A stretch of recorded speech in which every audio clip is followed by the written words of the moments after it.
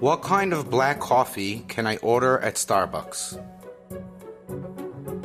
So following up from the previous video that we discussed non-dairy milk lattes, the conclusion that I gave over there was to have non-dairy milk added to a black coffee. So just to elaborate more on that, the feedback that I received, one of the conversations I had was with a person who was previously employed in Starbucks. And she explained to me that not all black coffees are made equally. Black coffee itself doesn't really pose a kashrus concern with regards to the ingredients. At the end of the day, it's just roasted coffee beans, and these roasters are dedicated to coffee, and they're made in such a way that they're only really for coffee beans and just hot water. Now again, we're talking about unflavored coffee, because flavored coffee, flavors are added afterwards, and those flavors need to be kosher, and so therefore flavored coffee needs to be kosher certified. But unflavored coffee doesn't pose any kashrus concern. However, on a practical note, in Starbucks, not all coffees are made the same. The coffee that is made through a regular percolator poses the concern that the brew basket is washed in the dishwasher, and that dishwasher is washed with washes all types of equipment that's used on all types of foods. Now, although Starbucks employees are trained not to put the brew basket in the dishwasher, on a practical note, as witnessed, many times the brew basket will go into the dishwasher. So because of that, the percolator has an issue with the brew basket being washed together with non-kosher food or equipment that was used with non-kosher food, and so therefore there would be an equipment issue with the brew basket. However, coffee that was made through the espresso machine doesn't have that concern. Parts used for the espresso machine cannot be put into the dishwasher due to the fact that they're not dishwasher safe, and if they were to be put in the dishwasher, it would ruin those pieces. So those parts are only washed by hand. Therefore, coffee that is ordered and was made on those on the espresso machine, namely an espresso, or if someone wants something resembling a regular black coffee, they can order an Americano, which is an espresso diluted with hot water. Those type of coffees are fine to purchase in Starbucks and don't pose any kashrus concerns. So if someone would want to have a non-dairy milk coffee, you would order either an espresso or an Americano and have the non-dairy milk added to it. Now, this is only in regards to Starbucks.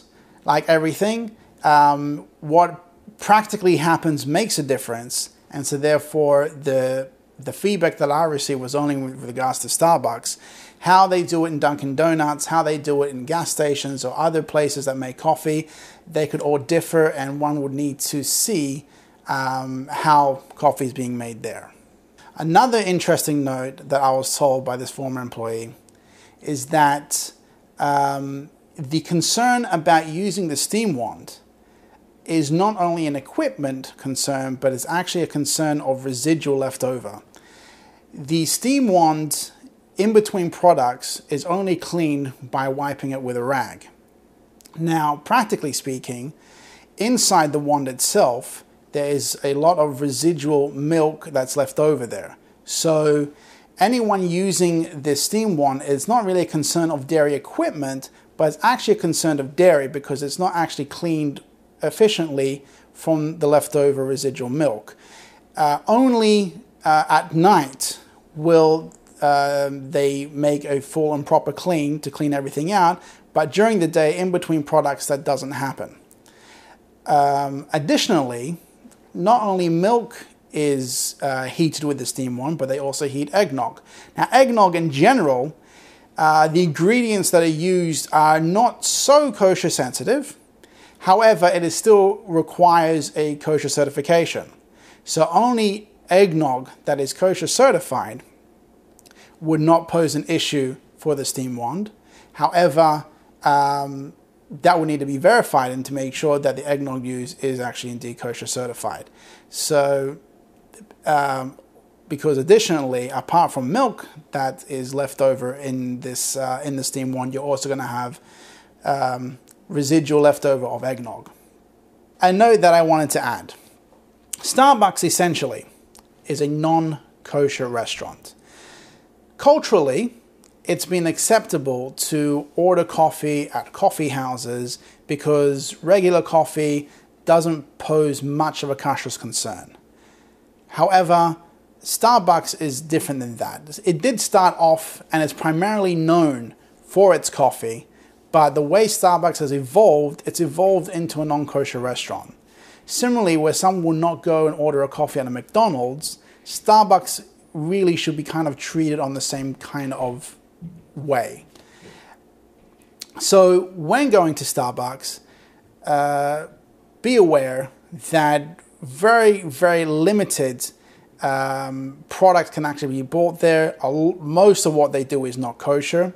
If you want more of an idea and understanding of what can and can't be bought at Starbucks and the issues that there are at Starbucks, the Chicago Rabbinical Council, the CRC, put out an article with extensive research explaining how Starbucks works and what you can and can't do there. And you can search us on the internet, and I advise you have a read.